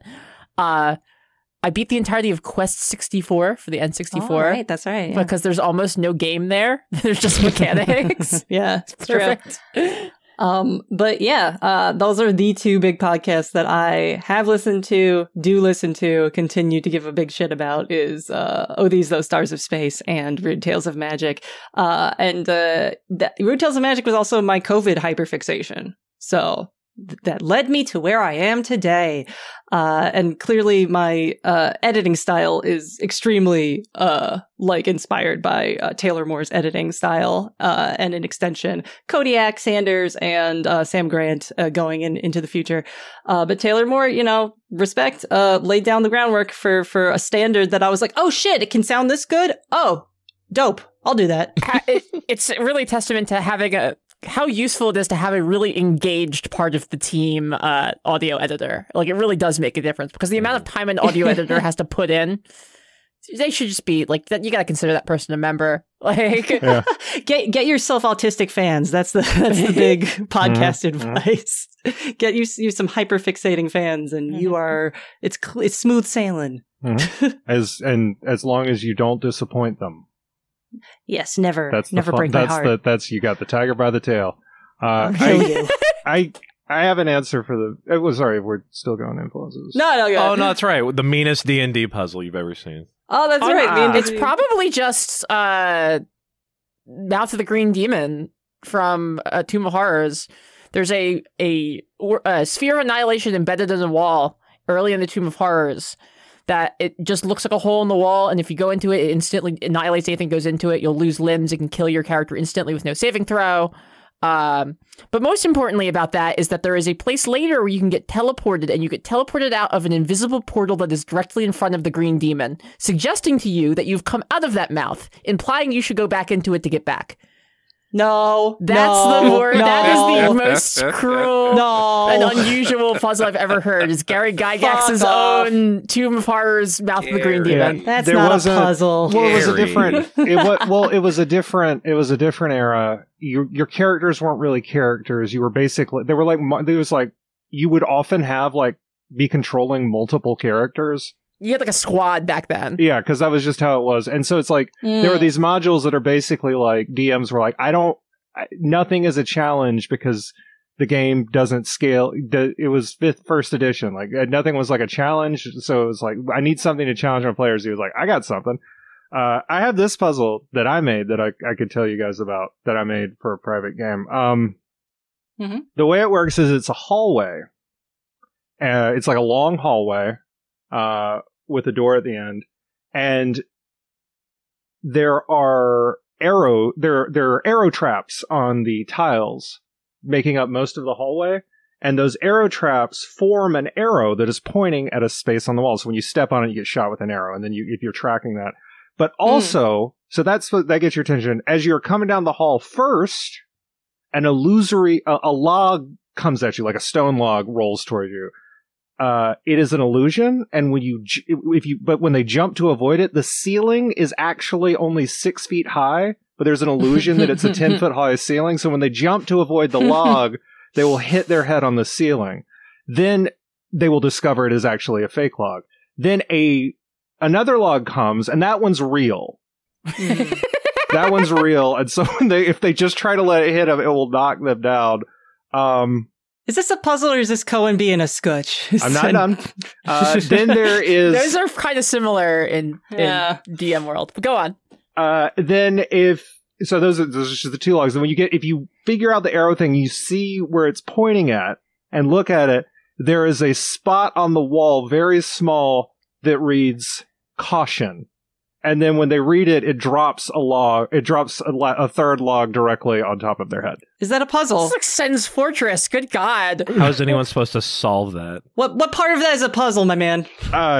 It's asked for meanest puzzle, not best designed puzzle. It's not even a puzzle. It's just a gauntlet of bullshit. It is. The puzzle is to get down there with avoiding. It's just a trap. Yeah, that's all. My question is the second log that's real in its path toward the players. It's rolling over those tiles, right? Does it trigger the arrows going off? No, they have to be stepped on individually. That is bullshit. That is fucking bullshit. That is 100% bullshit. Plate. It's distributed. I would have left the table. I would have took my things and left. The thing was, I did this dungeon. The dungeon was full of stuff like that, but it wasn't it wasn't what the game was normally like. Like there was I had a gargoyle statue, and there was an illusion. There wasn't actually a gargoyle statue; it was just an illusion. But there was real fire coming out of it from behind the statue, just like a bunch of bullshit. It's just fun. You can just. It's very Tomb of Horrors type stuff. Yeah, honestly. That's what I was doing. Bullshit. I was going for something like that just for fun. Going for mean stuff. I haven't played enough D&D, so I don't have a real answer, but I did used to work at an escape room for quite a time, for like 3 years, and I've done a bunch of unfair escape rooms, so I will tell you an unfair escape room puzzle that I did. It was in a room that was full of typos, to begin with. The typos did not mean anything. That's the meanest thing in the world for like an escape room. Even the name of the room was misspelled. It was called the Ancient Pyramid, and it was spelt with an I instead of a Y. Oh, and it doesn't mean anything? Yeah. No, it's just misspelled. So I was like, we're doing this room because it's going to be a fucking travesty if the name is misspelled. So you get into this room and it is pitch fucking dark. We have I want to say 6 people and 2 lanterns that the batteries are dying in. You cannot see fucking anything. The reason you can't see anything is because the room looked like fucking shit. But there was a puzzle where you were supposed to, an alien was telling you to fill the black hole with photons. So light. Fill the black hole with photons. And you keep on yelling at us. It's like, bitch, we're trying. This shit sucks. Like, this is not capable of lighting into this thing that is clearly the thing that is triggered by a light. So I just took out my fucking cell phone and shone my cell phone into it, and it fucking worked. Make your escape rooms work. Bullshit. There was also there was a rule where you should not be climbing on anything, and there was a fucking ladder in the room. So I'm having an autistic dilemma, being like, but the rules said I'm not supposed to. No! If you're autistic, do you have to climb ladders? Yeah, they're compelled to. The rules said don't do it, but there's a ladder here. And I'm like, but they said not to. Are they fucking with... It was like a whole... Jess is still on the level of autism where she expects the world to make sense and is frustrated. I have transcended to knowing that nothing is real. Mm-hmm. All is absurd. Death is the only escape. Yes. I'm looking forward to that stage. That's the final stage, is death is the only escape? Good God. It's the final escape for us all. Yeah. Wow, that's crazy. You should make a podcast about that. Yeah, that's sort of I don't know if you heard the first episode. But then I'll be autistic in hell. That sucks. You should make a podcast about that. You won't have any time to be autistic in hell. You'll be being tortured. The meanest D&D puzzle I saw was the one Cohen just said. But the real answer is probably from Elden Ring, any of the fucking little caves. I didn't play a lot of D&D. That's what it was inspired by. I was playing Elden Ring at the time. I was like, it was just an Elden Ring style puzzle. There was specifically one that had multiple that would transport you, because they didn't have mimics in Elden Ring, I don't think, but they had trapped chests, and one put you into a map of a cave that was the exact same map as the one you were just in, but with little things change. So it was like a little double maze. You had to be like, well, which one takes me to the right path? And that one took me fucking a lot longer than I thought. That was the meanest one. Motherfuckers. Yeah. And then And they really were playing up the fact that it all kind of looked the same, too. That was like, they were doing it to fuck with you. It's that was funny. very brilliant, I thought, compared to like the randomly generated Bloodborne dungeons that was a complete afterthought for them. Oh god, those the procedurally generated ones. Ew, Mhm, they were awful. Yeah. I think the dungeons in Elden Ring, or the caves or whatever they're called, were like a perfect like version of what they were trying to like tell us. Like, yeah, these are just fun little puzzle areas. They suck. Fuck you. Should do a jawbone about worst and best dungeons in games. Oh, that would be good. That's a good one. But for now, I think we are wrapped up on our public Skulltalkers. Yeah. Thank you guys so much for all your questions. Thank you to frankly, thank you to everybody who's listening right now, like who has hopped on early, has posted about or made fan art or talked about the show, referred it to your friends. It's just been really great to see the groundswell of people engaging with it. It's incredibly rewarding when you make something and people really resonate with it. Thank you, folks. Yeah, I'm gonna say if you feel the spirit moving within you to leave a review for the show, even if it's just the stars, you ain't got to do words. All those are nice. If you want to tell your friends about it, we would much appreciate it. I don't know if you notice, but the internet doesn't really work anymore. So if you feel like letting people know, It's a little busted. it's much appreciated. The retweets, the telling your friends, because people listen to their friends. Tell the people in your life. Yeah, That's how podcasts grow. Word of mouth is good. More important than ever is word of mouth in this broken fucking internet. True. So Absolutely. yes, please freely and sassily even talk about the show wherever you feel you feel the urge to. Make forum threads or forums back. That'd be cool. Some forums. Yeah, that'd be so cool. come join us on the Discord if you're not. Yeah, I was going to say, or, if you like this, if you've enjoyed this, we do this every other week on our Patreon. And signing up for the Patreon also gets you access to our Discord, so you can communicate with other people in the community, and we're also all on there hanging out. Yep. Yeah, it's a good time. I want to say thank you so much to everybody. Yeah. It's just been it's been an absolute treat of a creative project to be part of, and I'm very excited for the second season, which will be on March 6th, I believe. Ought to be. Yeah, there we go. All Unless something fucked up happens. Yes. And shouts out to Seth. Couldn't be here, but he's our he's our forever fifth member of the crew, Yes. Irreplaceable. of the DK crew. Yeah. Folks, that'll do it for this Skulltenders public episode. We'll see you next end of season, I guess, for another one. Otherwise, join our Patreon and follow us on Skulltenders. Follow us on whatever social media. Yeah. That's patreon.com/Skulltenders. We're out. Bye. Much love. Much love to you. Bye. Bye. Bye. Well, bye.